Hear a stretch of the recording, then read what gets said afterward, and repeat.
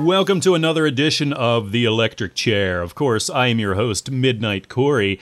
Thank you for listening. You can find me at electricchairshow.com and also my weird website / blog, whatever you want to call it, midnightcorey.com. This week, I am really honored to be talking with a man that, before the show I was thinking about this. I have been talking about him pretty much the entire time I've been podcasting, going back, 5-6 years ago to when I was doing the Midnight podcast and talking about exclusively zombie things. This is an author that obviously came up time and time again. I was really close with Library of the Living Dead and Dr. Puss, and so Doc would talk about him all the time. And he's actually the one that got me turned on to him. And so I read his books. I actually met him at Horror Realms years ago. And I've been in touch with him here and there since, but he's so prolific that I just can't keep up with him now. Of course, I'm talking about writer extraordinaire, Mr. David Dunwoody. Dave, thanks for joining me tonight, man. Corey, thanks for having me. Oh, huge honor. The thing that sticks out in my mind and that I just can't thank you enough for is back when I was doing the Midnight Corey podcast. And of course, I change podcasts every 2 years or so, because I get bored with what I'm doing and I just change. But no, when I was doing that one, I held a flash fiction contest and I was talking with Eric S. Brown about it. And he's like, it'd be fun. He's like, and let me and David Dunwoody be the judges of this contest and just have people send in their flash fiction and we'll have fun. We'll judge them. And that was really cool because Eric's another guy that I really respect. And having you on there, I'm like, oh my gosh, it's like I have the celebrity panel on here right now for, reading these stories. And that was a lot of fun. And I never got to thank you in person for doing that, but that was definitely very cool. And they're still available up to read and everything and to hear that show. But that was great. Yeah, that was a pleasure to do. I appreciate being able to be a part of it. That was, that back Horror Realm, we talked in person back in 2009, and that was such a, I don't know if it feels the same for the new zombie writers today, and as if like 2009 was a lifetime ago, but that was such an exciting time, and it felt like the zombie literary craze was just exploding. I remember that all the different authors from Permuted, Library of the Living Dead, we seemed to dominate like a third of the room. Yeah. Puss brought I don't know how many 100 books, sold all of them. It was just, that was, I feel like I got in on it like just right at the right time and just got caught up in that tidal wave and swept along with everybody else. Oh yeah, I look back at that just so fondly, and a lot of it was just being there and hanging out with everyone, having a good time. But that was such a special time, and it is funny that it was only 4 years ago now. So it really wasn't that long ago. But it seems like the genre, and you're. How would you describe like your genre? I think of you as like an apocalyptic guy. You write a lot of zombie stuff, but it's not exclusively zombies by any means, but you're more of like an apocalyptic horror sort of. You pull from a lot of different inspirations and genres and things. But how would you classify yourself? I jump all over the place. I feel like speculative fiction's a little too open, I guess. Dark fiction, although people, well, what does that mean? You're right. I do tend to focus in more on apocalyptic type scenarios. I have been moving more and more away from zombies. Not that I'm done with zombies. I just, after, God, I don't know. I wrote Empire. I serialized online in 2006, and then from then to 2011, when the sequel came out, it was pretty much all zombies. So a little burned out at the moment, but by no means done with them. But there are plenty of other apocalyptic scenarios. There's no shortage to ways that we can kill ourselves. So I've been venturing out into other sort of alien scenarios or naturalistic stuff like insects, and just kind of trying to figure out all the different ways that we may eventually eradicate our planet. Yeah. And this newest one, and we'll talk about this, but the Harvest Cycle, I've been reading about that, and it seems to be getting, I mean, people are really excited about this. Yeah. And it's actually next up. I'm putting this on my Kindle next. I can't wait to Awesome. get into it because it just, again, I'm not surprised from you, but just where does he come up with this? I mean, this is going to be great, you know. And I thought the same thing with Empire, because the whole gist and the whole idea behind Empire was so original. And that's, you know, everything that I read from you. I love your creativity. Like when Empire came out, of course you serialized that online, so that's maybe a little unique. But I mean, do you have a lot of people, and I guess submitting the things to publishers, maybe having people read things before you try to put them out there, or are people just like, you're crazy? I mean, I've never read anything like this before. You know, is it too out there? Do people, you know, maybe think it's too out there, or is it? Are people generally sort of open to just exploring all these crazy realms that you put us into? The people who read it online, who read the serial, seem to be generally really, really open to it and interested in it. I think it wasn't until after it hit print that this kind of love-hate thing developed. And maybe that's because, you know, now we've got people putting down their money for it. Yeah. And, you know, and so if it doesn't meet their expectations, there are definitely some criticisms that, I mean, there were, you know, ones which I would consider to be, you know, sort of legit things on the level of, you know, the character development can be spotty, the narrative jumps around a whole lot, but then there were things which are, you know, more subjective, and more power to you. Everybody's got their preferences, but there were certain people who were like, you know, 1 star, this isn't a zombie book because the zombies can use tools. Because some of them run, you know, the Grim Reaper's in this. This isn't a zombie. I mean, I know it's not, you know, fucking Romero, and I'm not going to try to be Romero. Yeah. Yeah, I mean, I wouldn't have been comfortable writing and putting out a zombie story if I hadn't come up with something that I thought was something that, you know, fellow hardcore zombie fans hadn't seen. Yeah. And you know, so sometimes that's gonna, you know, it's gonna lead to people who dismiss it, you know, straight out. And, you know, again, that's fine. I don't, what I don't like is people who are like clamoring for less of this deviant, new, weird stuff and more of the same. It's like, you know, let's just have both and read whatever you want. Right. And yeah, it's not like you're forcing it down their throat and you like, you have to read this book. You know, you have to. I mean, if you don't like it, then just move on. Find an author, you know, somebody that's doing more what you want to do. But you know what, man? That is the mark, I think, of a great artist.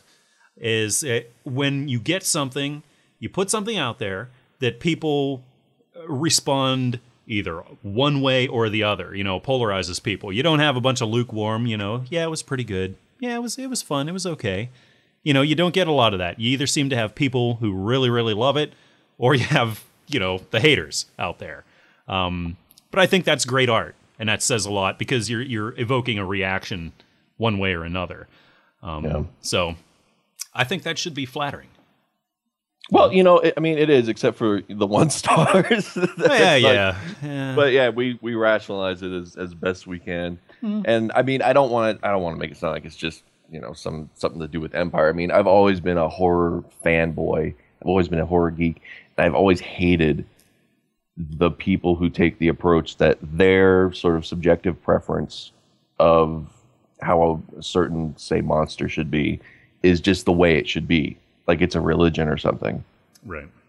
There's this term that I wish I had coined, but I didn't. Fundamentalist, to describe these people who tell you, you know, a zombie in real life wouldn't do that. A zombie, what do you mean a zombie in fucking real life? Yeah. You know, zombies can do whatever the storyteller wants them to do. You don't have to like it. But, you know, if a zombie's flying around with a cape, you can't say, well, that's not a zombie. It is. It's a flying zombie. I love it. That's what a lot of people, and I've said this time and time again on my show, when I hear people talking like that, because it drives me nuts too.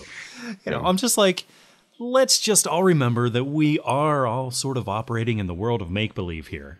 Yeah. You know, this is not real. And But people get so passionate about it, and like you said, yeah, they just think that one line of how zombies should be, how vampires should be, how werewolves or whatever should be, that's how they should be. And if you deviate from that and all of a sudden they can do something outside of those lines, then you're wrong. And why have you dared to cross that line? Because you've just ruined everything that is right about that.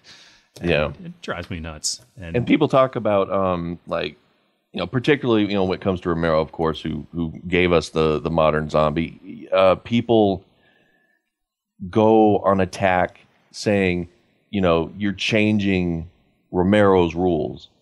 But I mean, and I can't speak for the guy, obviously, but I don't know that he has ever objected to that or has a problem with people, taking the initial concept and then building upon it. I mean, he himself has taken the initial concept, built upon it, changed things around.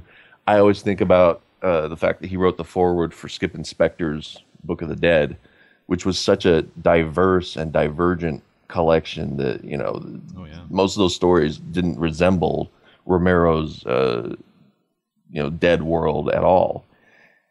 And so, again, I don't know what his take is, but it doesn't seem to me that, he's not like this Old Testament God who's like, okay, here are the rules.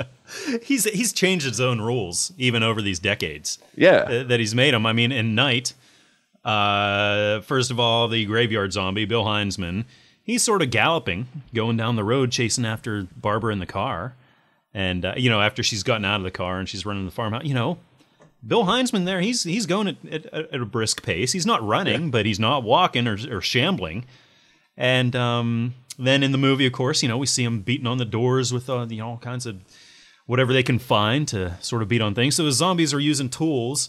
And again, he sort of backed off from that a little bit, I think, in Dawn and Day. And then, now he's got them riding horses, for crying out loud. I think he's sort of... don't get me started on this latest batch of Romero films. But, so the bottom line, even though he, quote, wrote, the gospel on the modern zombie, it's still open for interpretation, even his, and for expansion and creativity. So, yeah, it drives you nuts. But, again, it's such a personal thing. Horror is such a personal thing. It affects us on such a deep level, and we internalize things, and we're scared for that oftentimes we can't understand why other people would be scared or accept things that are outside of that. So I can sort of understand it, but it's tough whenever you're a creator like yourself, an author, and then really trying to grow and kind of go outside the boundaries, create something new, and, meet up with that resistance. How hard's that for you? I certainly never seek it. Occasionally I set out to piss people off, but mostly, but mostly, I have such it's like a compulsion to. What I like to do is take, we've got an archetype, a monster archetype like the zombie. Here are sort of the classic traditional rules.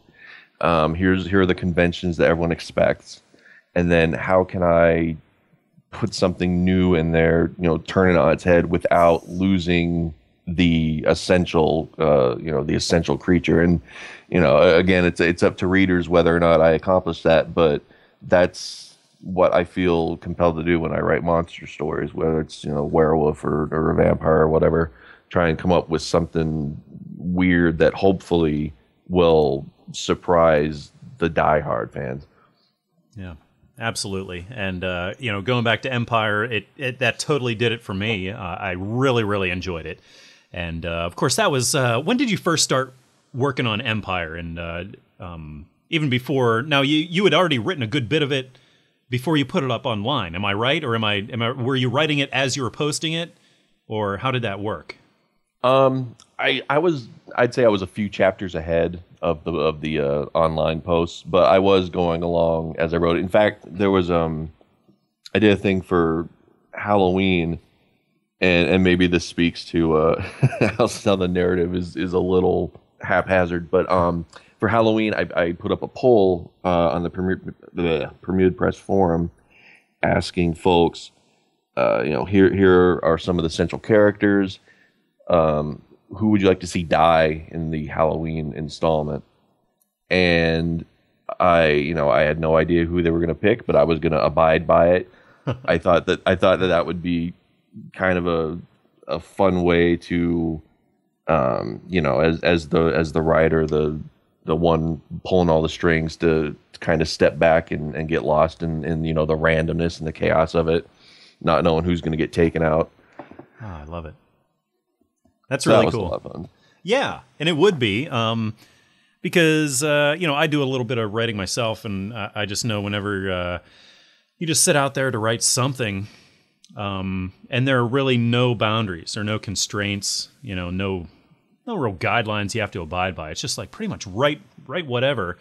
To me, it often just ends up as a mess, and I go this way, I go that way, and I just can't figure out, what direction it's going, and it just all gets convoluted and weird, and eventually I just abandon the thing. And it's almost like whenever you start introducing those sort of constraints, and maybe, you ask your readers, well, where do you think I should go next? Vote on it, and that's the way I'm going to go. That sort of introduces a limitation to you. You have to do this. You really don't have a choice. And so you sort of have to be creative. It's almost like it's a springboard for new creativity, where you have this as a constant, this has got to happen, so you sort of create around that. Whereas, again, if you would have left it wide open, it would have been, I think, a little more challenging to come up with something interesting. I don't mean, is that would you agree, where maybe if you were under certain constraints and certain guidelines where you have to sort of stick within this, that maybe that's a way to be more creative rather than just to write and anything could happen. Do you know what I'm getting at? Yeah. I mean, both are fun. And in the case of the poll, the Halloween poll, it was sort of a fun creative exercise because I liked all of these characters. I had, sort of visions for how they would develop. And one of them was going to get taken out.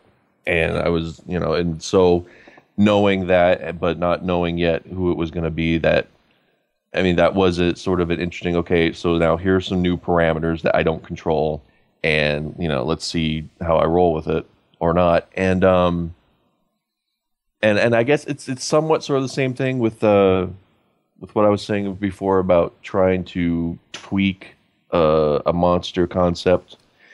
So wanting to, again, turn it on its head, come up with something surprising, but not destroy the rules, not destroy the essential monster. Say, okay, no, I'm still, this is still a dead person eating living people, but I've tweaked this and this.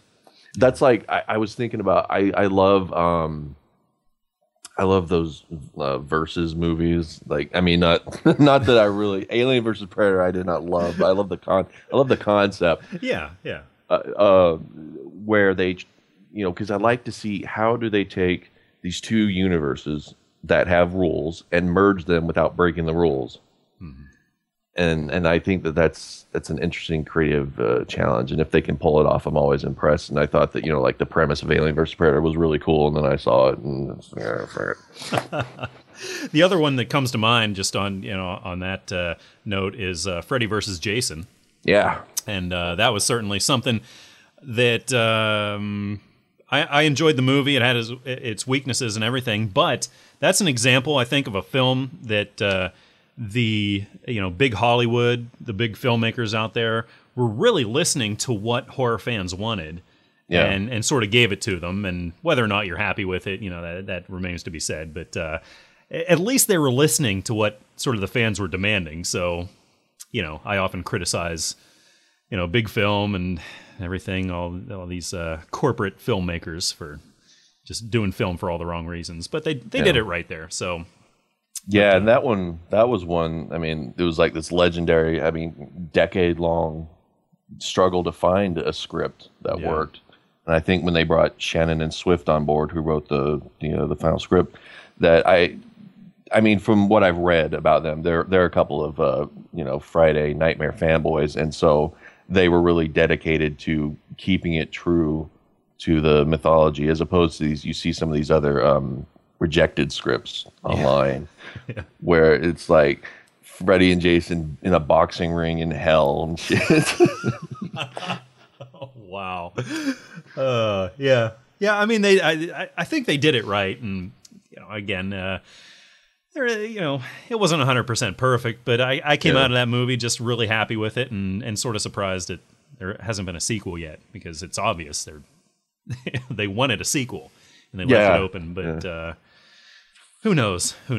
But anyhow, getting back to Empire, it's interesting to me to see a story that first had its life serialized online, and then you decide to take it to print, and it has really met with a lot of success. And would you sort of say that was the springboard towards a lot of other things that you've done? Because that seems like, what a lot of people know you for, and has opened up some opportunities for you. So is that accurate? Yeah, absolutely. Yeah, after particularly after Permuted struck this deal with Simon and Schuster to re-release several Permuted titles as gallery books titles, and Empire, I was lucky Empire got to be one of those. It just, the sort of interesting invitations and requests start coming in, and it's definitely been that was the beginning for me, definitely.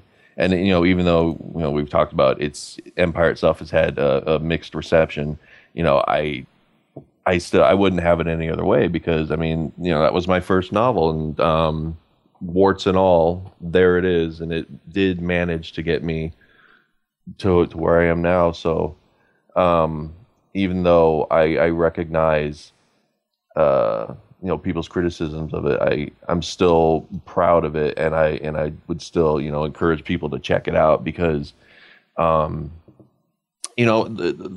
stories, I kind of look at old stories like Dean Koontz. I'm like, I think I just said 15 different sentences in one sentence. But here we go.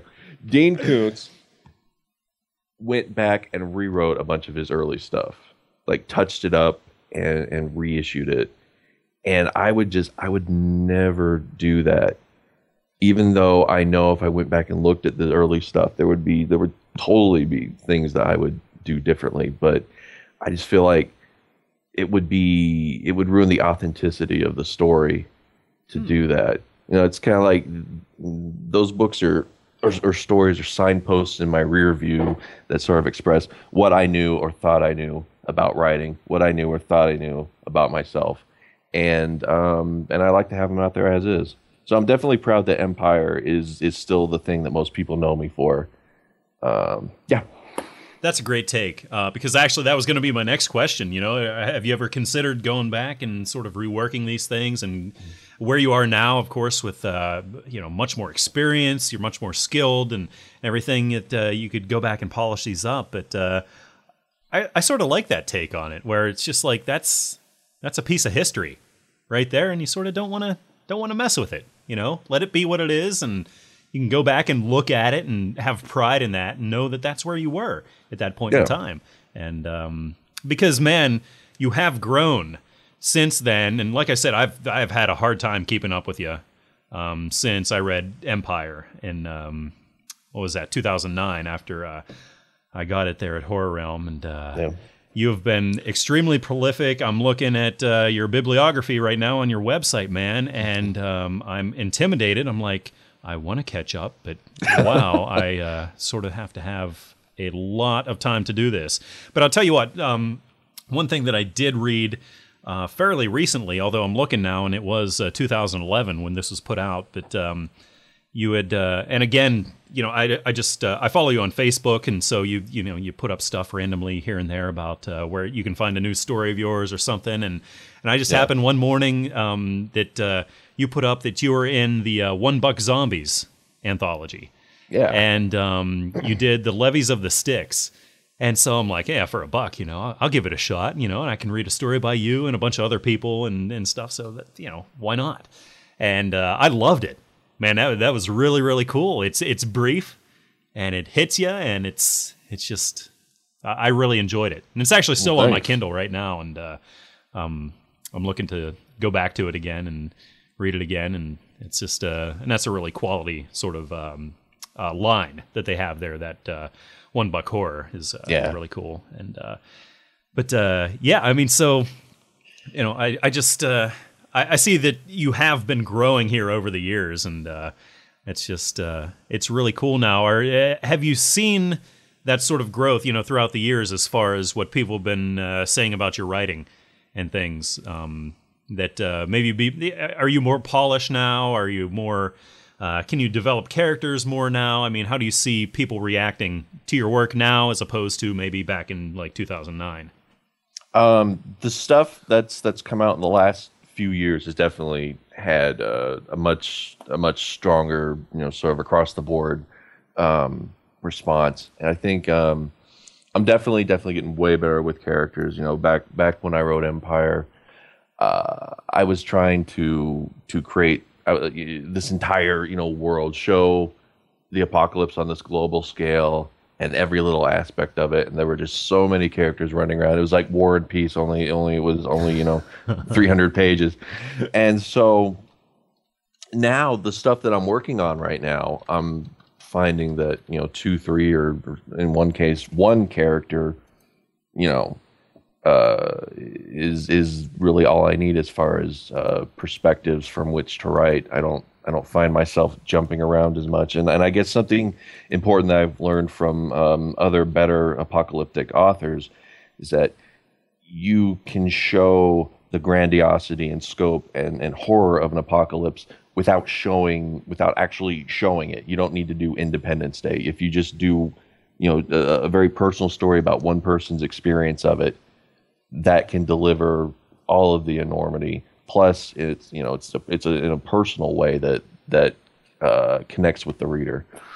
Oh yeah, and that lines up perfectly with what I experienced. I just mentioned, Levies of the Styx, which you did. You delivered such an apocalyptic, bleak scenario, just in this one little setting that you had. They were holed up in this little tunnel, and that was pretty much it.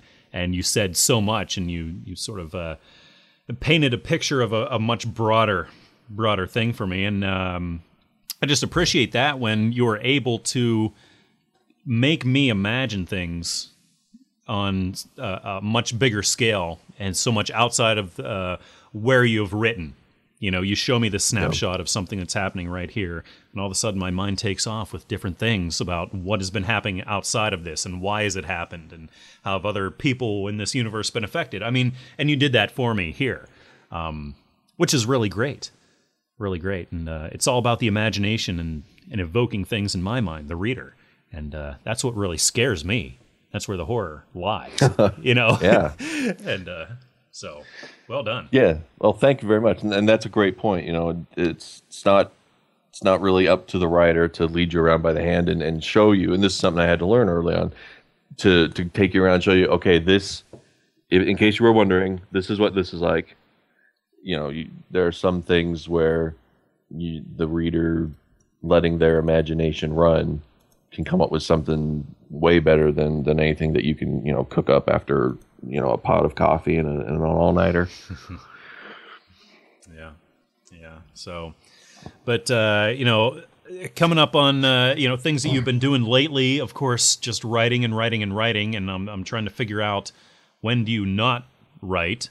Is this pretty much, I mean, what's your writing schedule like, man? Because you write so much here. And, I mean, obviously, do you do like this sort of thing where you write every day, whether you feel like it or not? Because I hear a lot of that advice from authors. Or do you just sort of write as you're inspired, or what's your thing? I'm one of these, do as I say, not as I do. I would advise people to develop a writing discipline and try to put down a certain number of words every day. Not necessarily having to, like, if you're in the middle of a story, you don't necessarily have to put another 500 words on it if you're not feeling it, but write something. And I don't do that. I just like you said, if I'm feeling it, I'll write. If not, I always do, though. I mean, have the creative drive is always there to do something. It's just not always writing. So sometimes I might just sit down with watercolor and do some painting, or try and come up with some other way to get that energy out. Because definitely, if I do, I'll say this: if I go through a day and I haven't done anything creative, I feel like I might as well have not gotten out of bed. That is very cool, actually. It's something that I've been thinking a lot about, and I've heard from a lot of people in the past years. Is that if you do some sort of creative whatever, you're an author, you're a musician, you're a painter, something, where maybe if you are feeling like you've hit a block, like writer's block, or you're feeling burned out creatively, you can't come up with anything, then maybe try, if you're a guitarist trying to write a song and you can't come up with anything, then maybe you turn and you start writing something, or listening to something completely off the wall, or doing something that in a different way sort of channels your creativity and sort of gets those pipes flowing again. And I love what you said, though. You'll just turn and start painting, and maybe that'll help the whole process sort of start up again with your writing. Yeah, and another great thing to do is to read. Sit down and get lost in someone else's world. And I know sometimes I'm reluctant to do that if I'm doing it with the writer's block, because I'm worried about unconsciously lifting something. Right. But it like you were saying, when you start reading a story and getting into it, you start creating like this entire world in your head, in your imagination. It's almost like someone writes a book and puts it out there, and every reader's experience of that book is like a parallel universe springing up, that's similar but different. And so reading somebody else, or reading someone else's work and ideas and style can inspire in ways that don't actually involve springboarding off of their ideas.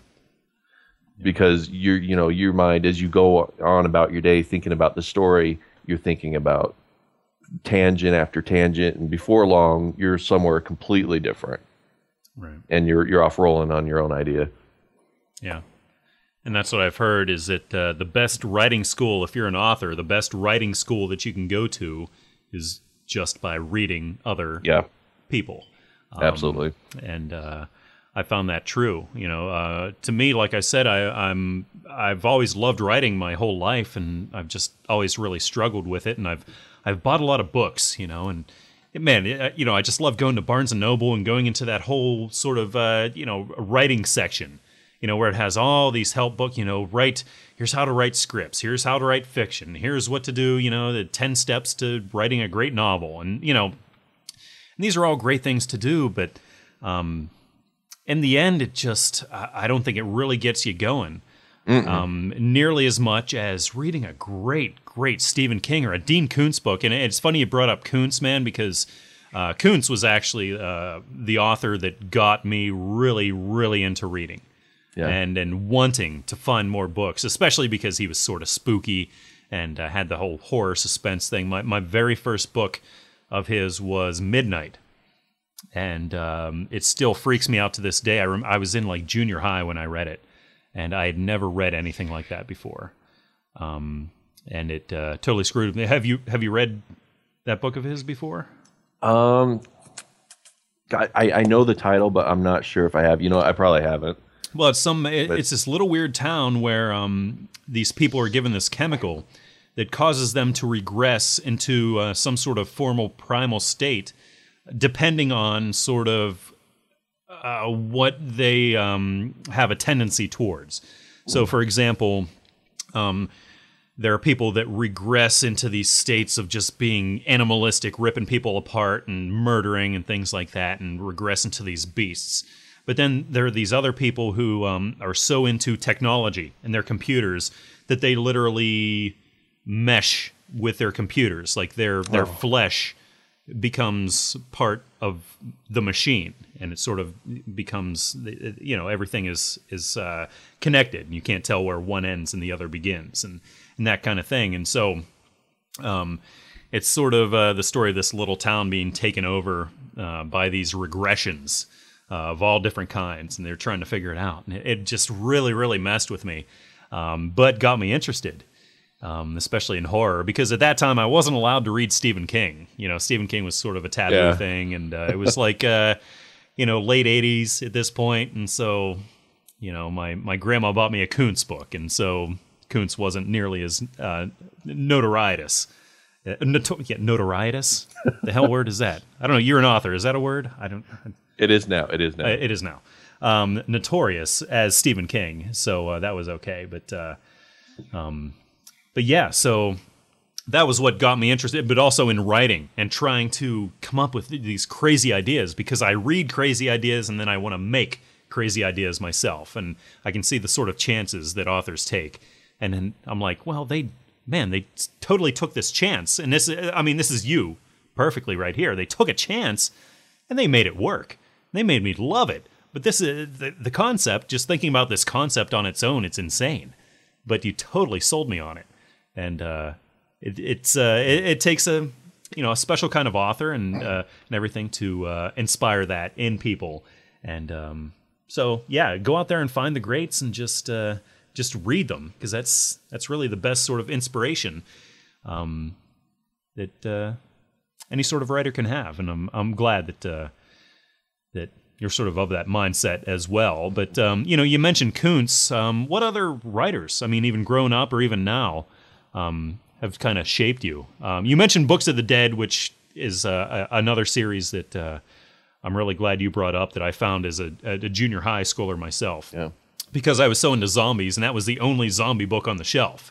Right. It was Book of the Dead. And so I bought the first two of those, and they were amazing. And I forgot that Romero had prefaced the first one, so it's really cool. Well, and this is why people need to start reading when they're young. This is why kids need to start reading, because you're so much more open to all of that, those sort of crazy concepts, and you don't have this sense of limitation and structure. You don't have this sense that even in fiction you have to draw a line and you can't do this or that. I think it's a great time. It's a great time to get exposed to horror. I mean, maybe not all horror. My parents had they had all of King's books on the bookshelf in their room, and I was forbidden. So anytime that they were out of the house, I was over there, pouring through them, and I read, Thinner and The Shining, and It was the only one. That was the one that was like the big kahuna. That was the one that I really wanted to read, because clowns freaked me out, but it was such a big book, I wouldn't be able to there was no way that I could sneak it away and read it and get it back without being discovered. So I did not get to read it until my 20s, and that, oh my God, it's my favorite novel. To me it's a perfect villain, and it's the best book about childhood that I've ever read, and that and of course it has Lovecraftian elements, and Lovecraft's another big inspiration of mine. That's definitely King and Lovecraft. To answer the original question, King, Lovecraft, Barker are big inspirations of mine, and I'm glad that I at least through Subversion got to start checking them out when I was a kid. Because isn't that great when a story, it so fucks you up because you're a kid and you believe it, and you can still, as an adult, you can think back and recall that fear. That's so, yeah. I mean, it's such a cool thing to be able to recall the fear that didn't have boundaries, the fear that couldn't be tamped down by, oh, that's stupid, that would never happen. Right. Great point. Because I was feeling that when I was talking about Midnight and what that did to me, and I'm still getting chills. I get a physical feeling. Yeah. Still, whenever I think about it. And the other one, when I talk about Night of the Living Dead, and the first time that I saw that when I was a kid, because that is why I am so into zombies now, is because I saw that at, I think, just the right time in my life. I was really, really young, and it was on TV on Halloween, and I recorded it. I set my my VCR to tape it on Halloween, and man, for weeks and weeks after that, man, I was hearing every noise, every bump, everything that was going on outside during the night was a zombie. It was something coming to get me, and it kept me up. I mean, I literally remember bursting into my parents' room in the middle of the night one night and saying, I can't believe I watched that film. I am so scared. There are zombies, and I'm so scared of them. And that's how much it affected me. And just thinking back to that and where I was at that time, I still get really scared, and I still get that feeling. And there's sort of that special thing there. And it's really cool that you're that way with it and with the clowns and that whole thing with childhood. It's, it's really special. As a writer, it's to be able to access that feeling, like you said, this physical, visceral kind of feeling, to be able to still access that, because that's what you're trying to evoke in readers. Yeah. And well, man, so much you've been doing now. We mentioned the Harvest Cycle that's out there right now, and I'm so interested in this. So what's going on with this book? I've read about it, and again, man, you're pushing a lot of boundaries here and being really creative with a lot of things. But just to give everyone out there an idea, what's this all about? All right. Well, excuse me. This is it's an apocalyptic scenario where the end has been unfolding for about 50 years. It began with creatures that had been seeded in the beds of Earth's oceans eons ago, and one morning they suddenly rise from the depths on every coastline, and they stream inland and start killing people. And this continues every year for 50 years. At a random point every year, these things come back, and no one knows, no one's sure of what their agenda is, where they came from. The problem that has kept humanity from striking back and stopping them, or at least getting some understanding of them, is that in this world there are androids which have worked side by side with humans, and really, in a sense, control a lot of the sort of infrastructure. We turn over, for the sake of convenience, we turn over control to these machines, and then when this event begins, the machines, their logic becomes distorted because they make contact with the entity behind the whole thing. And so they determine that the best thing that they can do, because they can't save humanity, and what awaits is a fate worse than death. So the best thing that they can do is exterminate humanity as sort of an act of mercy. So you've got these alien creatures hunting humans, and then you've got the robot death squads running around trying to mercy kill every person they see. And so humanity's getting hit from all sides, and they've been driven underground. And the story, the novel, involves a group of people who think that they might have a way to stop the creatures, but they're going to have to go through these robots, as well as all the crazy cannibals and all the other stuff that's part of every apocalyptic world. Wow. It's kind of a mouthful. Well, to me, it's just so brilliant that you can bring all of these different things, man, and converge them, meld them into a coherent story. One that is getting very great reviews. I mean, even just to bring up the Amazon page right now that it's on, I mean, you have, just a sliver under 5 stars, which is great. And, man, it's, when thinking, especially of this novel, but of course, you've done so much of this over the years, just drawing from a lot of different things and bringing in a lot of influences. I mean, how do you come up with something where I'm going to make a novel about, humans are living underground, and there are these robots, and then there are these other things, and this, and I mean, how do you decide to pull all of these crazy diverse elements together and still maintain some sort of, a coherent story, and something that's gripping, has some hooks in it that's going to keep the reader going? Well, this one, like a lot of stories, in fact, I think Empire, the same thing, started with a nightmare that I had. And a lot of times, when you're in a nightmare, it's sort of bizarre and random, and the rules don't make any sense, but they do in the dream. And it's so terrifying. And then you wake up and kind of that, your adult kicks in and says, well, obviously that didn't even make any sense. But once in a while I have a nightmare where it's more cohesive. I had this nightmare that I was in a lobby of a high-rise hotel, not a lobby, excuse me, a lounge. I was way up high on one of the upper floors. And I was looking down, and there were these sort of pink, raw-skinned humanoid things running around the streets with these enormous claws, killing everybody. And so I and the other people in this lounge are sort of trying to figure out what's going on. And then I look across the way at this rooftop just on the other side of the street, and perched there like a gargoyle is one of the things. And it's just its claws are kind of clicking together, kind of tinkling like wind chimes.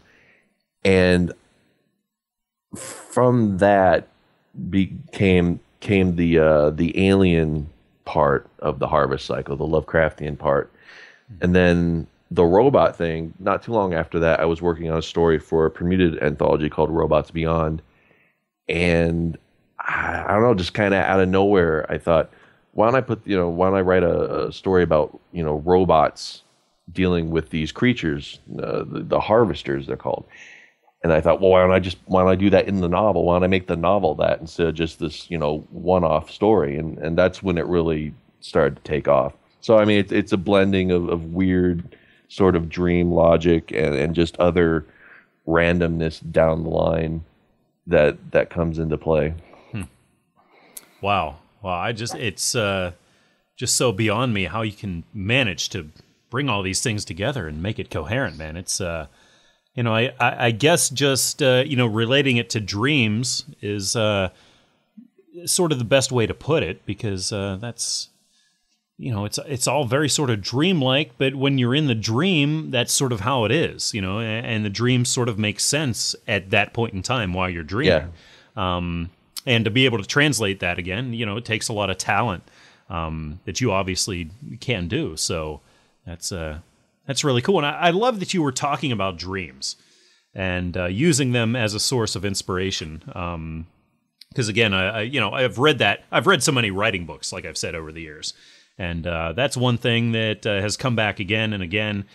Is that just start logging your dreams. If you have a dream, just go and write it down, and it may not make any sense, but just write it down and whatever. And actually, every dream I've had since about 2004 or 2005, I've actually written down, and I have somewhere. So every night, if I can get up in the morning, remember my dream, I write it down.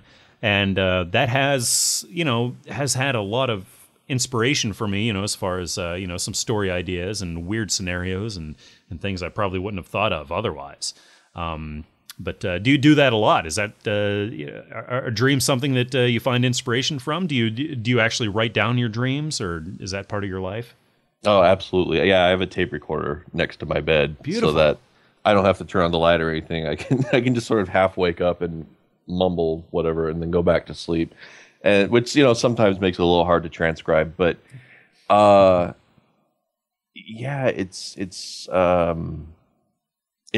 like kind of like little gifts from your subconscious, because I mean, it is coming from you. That's those are your ideas, but that's stuff that you can't really access consciously, and it kind of drifts up from the bottom when you're asleep.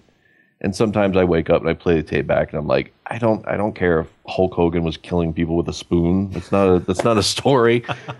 But other times it becomes the springboard for a story that I'm really proud of. And again, I think it kind of goes back to, we were talking about when you're a kid and you're scared, and the fear is like unabated and without limits because you're a kid. It's kind of the same way in dreams. Like you were saying, the dream has logic that doesn't really work, but it does in the dream. You just accept it and you're terrified. Yeah. Yeah, and what makes that work, and it's really interesting to me to try to figure that out. I mean, is it just because you're there and you're in that dream and that's just sort of the reality that you're in, or is there something bigger about it, something else that makes you believe that what's going on is actually there and that you accept it? And I just don't know. And I think, again, it takes somebody special like you that can sort of recognize these things and take certain elements from here and there and be able to put them together like that and say, yeah, this is actually ridiculous. All these elements are crazy, but here, I'm going to make sense of them for you and make a great story out of it. And so that's a lot to be said for your skill. Well, thank you. Thank you. Yeah. So we talked about Harvest Cycle. It's out there right now, of course, on print and Kindle. Like I said, I think before we started recording tonight, this is the next one up that I'm going to download on my Kindle, probably tonight or tomorrow. Sweet. And I can't wait to get into it. Again, just delving into the whole this whole Dunwoody sort of way of thinking and the way you write, man. I just really, really enjoy it, and the trip that you take me on every time. But what else is going on out there right now, man? Because again, you're so prolific, I can't even keep up with you. So what else is going on for you right now? Well, I've kind of fallen off the radar a little bit because I've been working on novels, and I've got two that I'm working on right now, and I'm sort of going back and forth on which one I want to submit first. There's this whole thing, Simon & Schuster, they've got they contractually have first look at my next finished manuscript, and so I'm really wrestling with which one to send in, because this is they weren't looking for Empire. That was part of this whole deal so that they could get John Bourne's Day by Day Armageddon.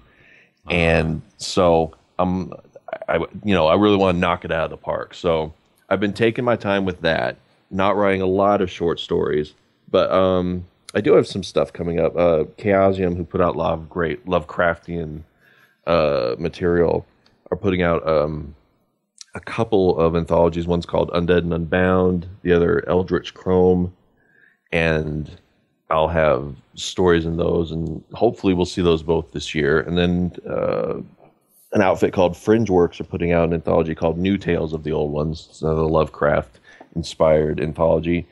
And I've got sort of a novelette in there, whatever you call an 11,000-word story. There are like 5 different terms for it. Yeah.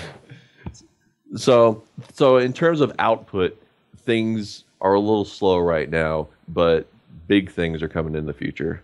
Yeah. Slow for you, but still a very fast pace, I think, for any normal writer, any average writer. So, no, that's great. So are you intimidated? Do you feel pressure? You've had success with what you've done before, with Permuted, which is, a great press to be working with. And do you feel, like you sort of have to perform? And you got to make sure that this is good. And so how are you handling that pressure to make sure that you're putting stuff out there that is going to sell and that people are going to enjoy and sort of takes your work to another level that people are expecting? Yeah, absolutely. With when Permuted picked up Empire, they were just starting out. They'd been going for a couple of years. Now they are one of the premier presses in the small press in apocalyptic fiction. That there are writers, like great writers like Peter Clines, who are going on to make multi-book deals with big house publishers. Yeah. And so I definitely feel like I need to keep up, and I don't want to be a footnote in this small press movement. So at the end of the day, though, I really try not to let it affect the writing, because a long time ago, as I was doing Empire and its sequel, I figured out that if I just stop caring about outside influences and just write the story, that it usually comes out the best. Doesn't mean that it's certainly not going to be perfect, and it's not necessarily going to be a hit, but I won't have any reservations about it, and that usually seems to result in a better story. So I just try not to think about that pressure. Yeah, that's good. That's a great mindset to have, and I'm sure editors sort of can sort of bring you back to reality in a lot of ways, where saying, well, maybe this isn't so great, and maybe you thought it was sort of great when you wrote it. And, is that a struggle? I mean, I don't know, the certain levels of editing that go on, and how much back and forth you have with people before this actually goes to print. After your first manuscript, but is that hard for you to deal with? Maybe somebody coming in and sort of slaughtering your work and presenting that to you. Is that hard? Well, I've never had an editor try to actually rewrite my story. Like I would have a problem with if they started saying, let's introduce this plot element instead, because that would be better, kind of thing. I've certainly had manuscripts where we did extensive edits. There was one, a really great longtime editor wrote me after accepting the story, and he said, "This is so well written, but I have no idea what's going on." we went back and forth for, I don't know, a couple of months until finally, it made sense. It's one of those kind of, it's the problem with writing dream stories. It makes sense to you. Yeah. But then, luckily that's why editors are there. They're there to step in before the thing hits bookshelves and say, you know what, people aren't going to understand what the fuck you're talking about. Yeah, but it's hard, man. I know I'm involved in a lot of creative sort of things myself. And it's just really hard whenever that's sort of your baby, and you're just like, man, this thing is so beautiful. And then you hand it over to somebody else, and they start criticizing it, and maybe not even mean, but they're like, maybe this could be better. Maybe you could sort of do this a little bit better and change that and whatever. And it still just kind of hurts, on a certain level. And you just sort of have to, I think, develop that sort of mindset, a lot of thick skin to deal with this, because it is tough. It is tough when you're putting yourself out there, exposing yourself so much.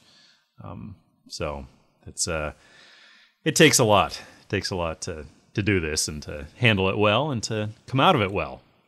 And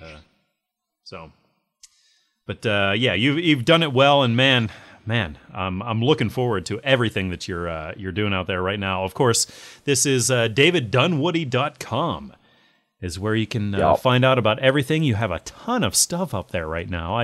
Just over the past few weeks, we've been communicating here and about doing this show. I'm like, man, I got to get caught up on him because I feel so bad. Like I'm such an asshole. I feel like I've known you for a lot of years. And then all of a sudden I feel like I've just fallen so behind in everything that you've done. And I go to your website and I'm like, this all looks awesome. And where have I been? It's just, and, I just do. I feel like, man, I really should have been keeping up with this, but everyone needs to check this out because you have links to all your works where you can find this out. Everything pretty much is either on print or Kindle, and so it's all awesome. But if you're reading Dunwoody for the first time, you got to start with Empire. Even though it's one of his earlier works, and it's sort of an earlier effort. It's awesome. And the sequel, I still haven't gotten to that, of course, because again, so far behind. But you've written a lot of other places, a lot of short stories that people can find out more about. And, of course, you need to support David because, again, man, an independent writer for all, you're pretty much, you're not, are you like contractually obligated to Permuted, where you're pretty much, what you write is on their press, or can you sort of do other things for, like different anthologies and stuff? Are you still able to submit to like other presses for short stories and things, or are you just with them for novels, or how does that work? I mean, other than this contractual obligation with Simon and Schuster, I'm pretty much free and clear.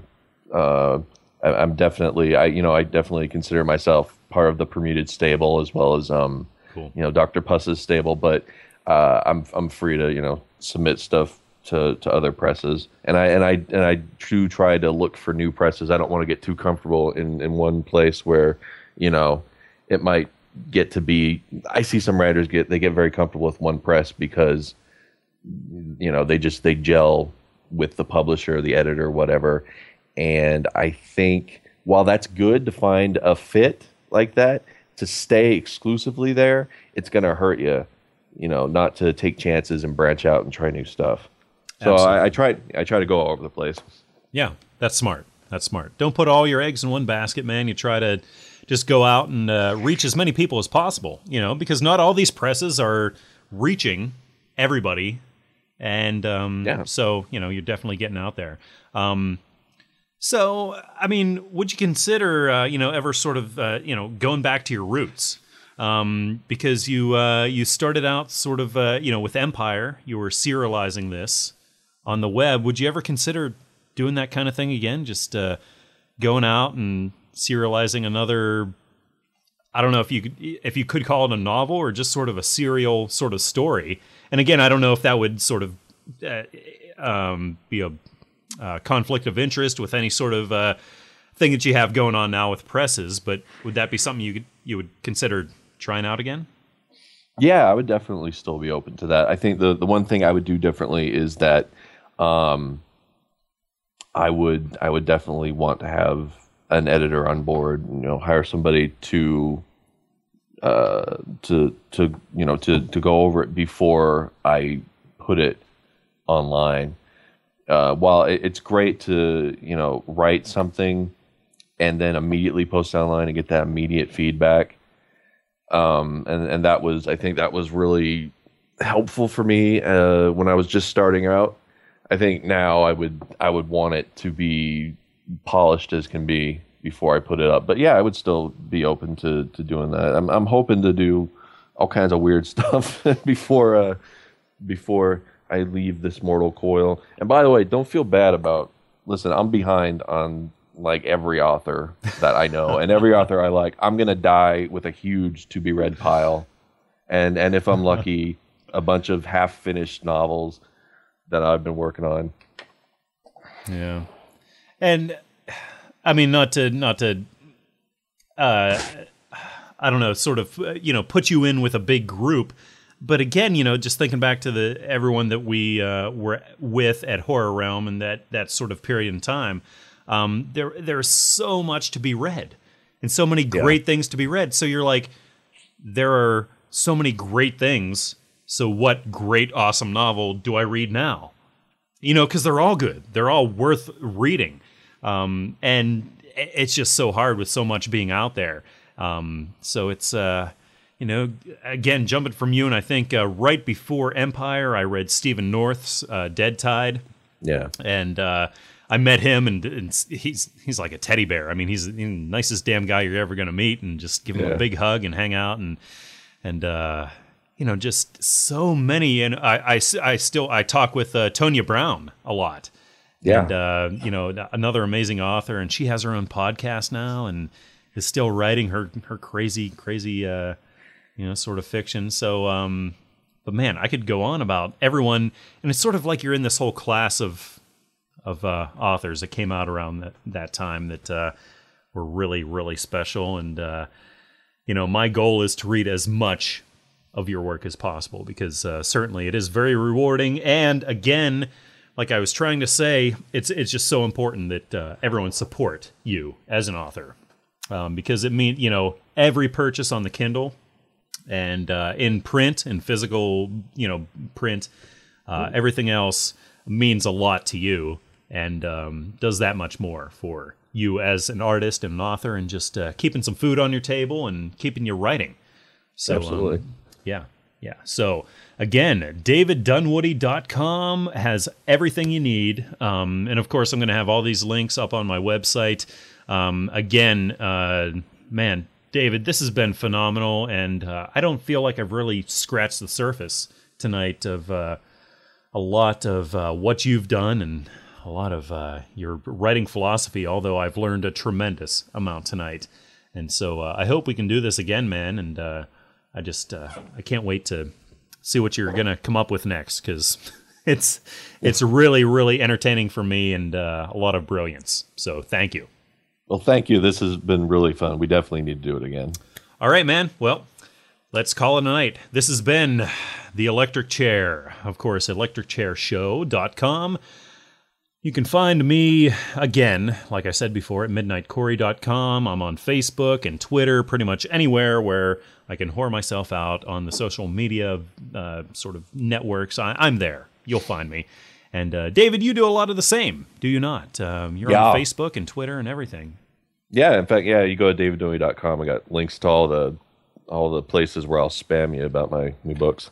Oh, sweet. And it is the good kind of spam. You know, yes, stuff that's showing up on your timeline, and you're like, I'm glad, man. Wow, he's put up some stuff. Man, I can't wait to figure out what he's writing about now, because it's going to be awesome. So, man, yes, let's do this again, and man, let's call it a night. Thank you, man. All right.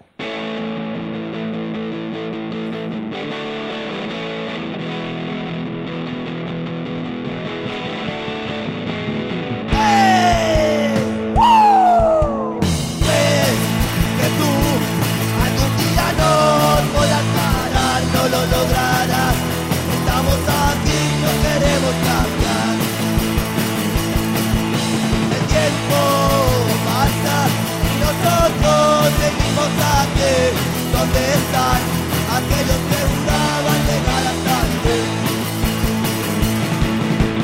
¿Dónde para la muerte? Eso y nada más. Hasta en el infierno no podrás escuchar. ¿Dónde para la muerte? Hasta en el infierno no podrás escuchar.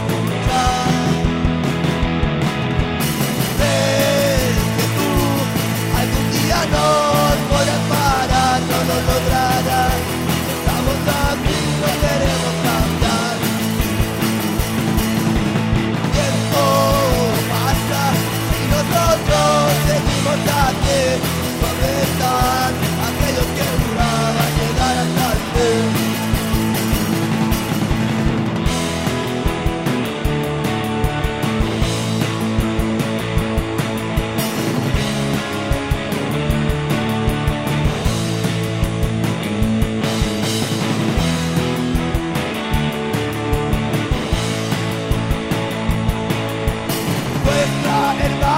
No podrá derribar